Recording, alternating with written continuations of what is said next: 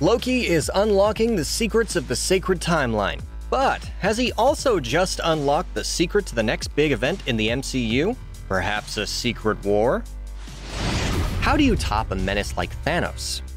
He not only set out to destroy half of the universe, he did destroy half of all life in the universe. And that stuck for 5 years until some Avengers did a time dance and got a glove of their own. That resulted in a Loki that shouldn't be. And the people in charge of things that shouldn't be might have hinted at what the repercussions of that being when he shouldn't at it just so happens to be one of the biggest baddest crossover events in Marvel, the Secret Wars. Any comic book reader worth their salt knows that death is really only a temporary setback. Unless you're Uncle Ben. Sorry, Peter. No one has embraced that principle in the Marvel Cinematic Universe like the god of mischief himself, Loki. He died by dropping off into space rather than face the consequences of its really convoluted ploy to win his dad's acceptance and the throne of Asgard, only to end up on an asteroid getting an Infinity Stone and alien army from the other on behalf of the Mad Titan Thanos.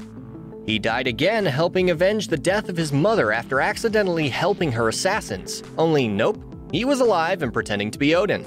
Thanos thought he wrote the final chapter of Loki's life when he came to Asgard to complete his stone collection. But a previous time Loki was able to take the same previous time's Tesseract and defy death one more time.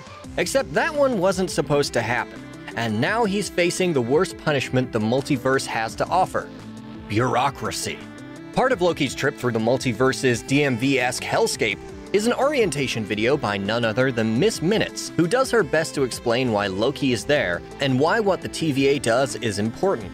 Hidden in that exposition dump is a clue as to where the MCU is headed. As Miss Minutes explained, without them there were moments called Nexus events, where someone would go left when they should have gone right. This event causes the timelines to branch out and create a new reality. It was the reason the Ancient One wasn't eager to give the Hulk her Time Stone, and the reason that Captain America had to go back in time to return all the stones where they found them.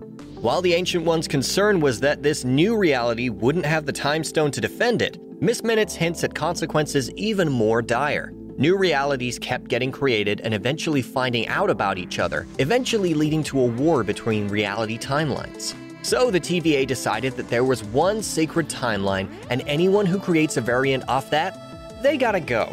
Nexus events should ring a bell, as Nexus was the last advertisement in Wanda Maximoff's real but not really sitcom world she created. But that's not the only thing that's familiar, especially to fans of the comic books. The most noteworthy event, though, and the one that speaks to the situation in the MCU the most, is 2015's Secret Wars. The original Secret Wars was a big crossover event that introduced an all-out powerful Star Trek-esque alien. He threw all the heroes he could find in a jar, or in this case, a battle world, and made them fight to see who would win. That was the series where Spider-Man got a costume upgrade that turned out to be a really clingy alien, and everyone realized the best thing to do was leave Molecule Man alone. There was a follow-up to that series a few years later as the Beyonder went in for a round 2.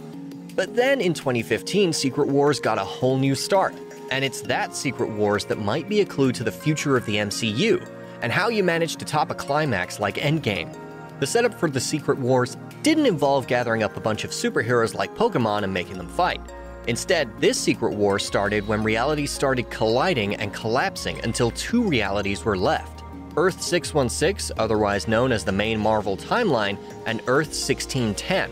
Better known as the Ultimates timeline. Marvel Ultimates was an effort to refresh Marvel's cast of heroes with updated origins, looks, and in some cases, even secret identities as Miles Morales handled the friendly neighborhood Spider-Man duties. The Ultimates is also where Nick Fury went from looking like David Hasselhoff to Samuel L. Jackson. The purpose of the event, aside from bringing together the 2 timelines for some all-star action, was that Marvel had decided it was time to bring the Ultimate series to an end.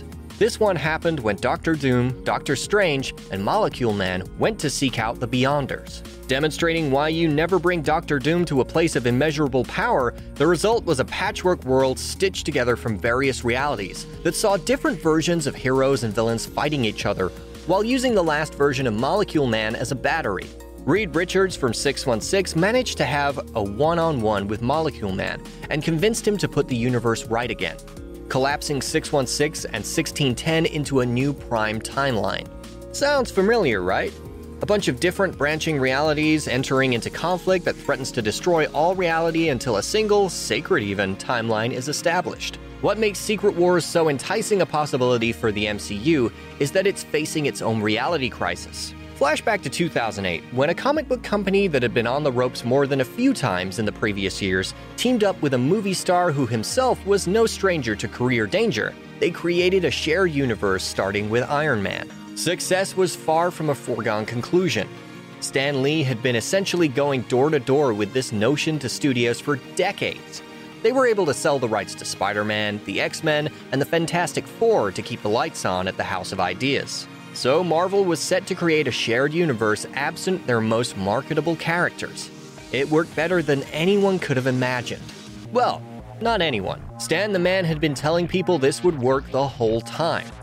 But with great success comes great corporate shuffling.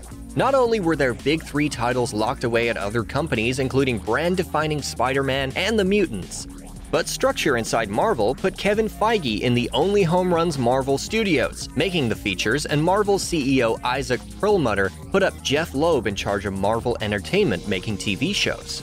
After Marvel Entertainment struggled to match the success of Marvel Studios, in 2015 parent company Disney decided that instead of reporting to Perlmutter, Feige should report directly to Disney and oversee all of the live-action productions. Feige was clear that he wasn't thrilled with everything that happened over at Marvel Entertainment. Meanwhile, Disney continued to dominate at the game of Hungry Hungry Hippos Corporate Edition and bought up 20th Century Fox, which just so happened to have the rights to the Mutants and the Fantastic Four, and after failing to relaunch Spider-Man, Sony and Disney came up with a joint custody arrangement.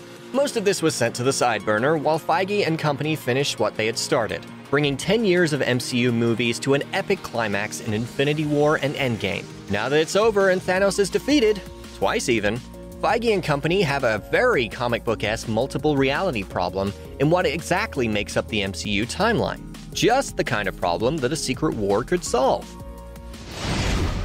There are a lot of pieces already in place. Wanda Maximoff has unlocked her powers, and those powers include the ability to bend reality into whatever she wants, including vintage sitcoms. Another rogue Loki is already skipping through time, creating nexus points wherever probably she, goes. Notorious time-traveling jerk Kang the Conqueror is headed to the next Ant-Man and Wasp movie. With the announced Fantastic Four movie, Doctor Doom can't be far behind. There are even hints that the timeline cleanup has already begun. Eagle-eyed fans have spotted a character in the background at the TVA that looks suspiciously like Agent Carter, perhaps indicating that her adventures are getting an adjustment.